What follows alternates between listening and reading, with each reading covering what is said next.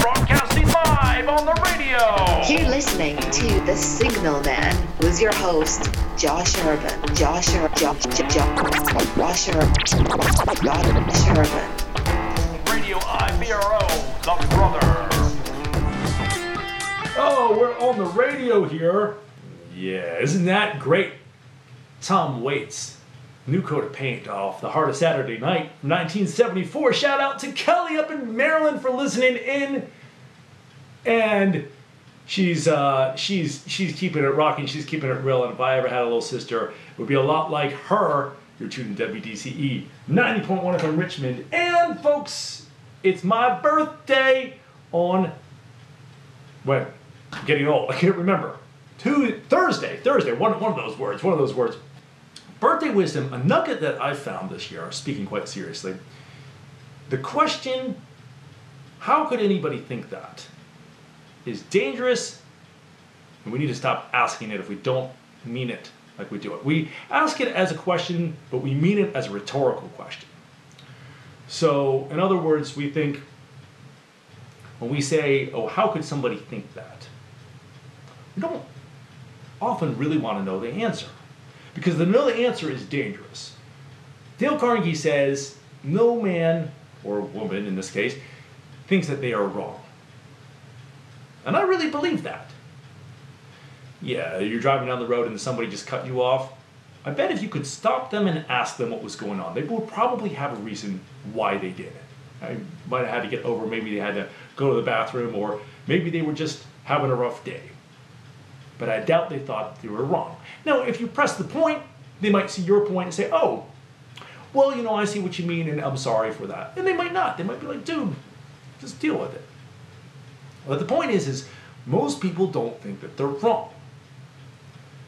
So when we ask, how could anybody think that? There's probably a good answer to that. And I've been studying perspectives for about a year and a half, ever since things have been very divisive lately, especially on Facebook. And everybody has their own opinion, of course. And it's usually a drag, and sometimes it causes rifts, serious rifts between people.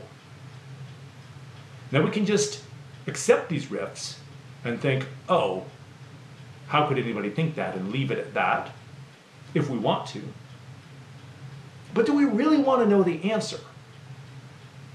It's been interesting to ask that question and see, oh, how could somebody think that?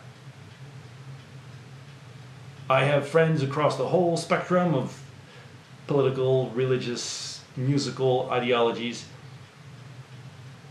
and they'd be gracious enough to share some of their insights of how they think like that. But the danger of this question is when we ask, how could anybody think that? Then we have to examine our own logic. And if you're anything like me, it's probably not as logical. Mine is never as logical as I had hoped. I look at it, it's full of secondhand opinions, secondhand smoke.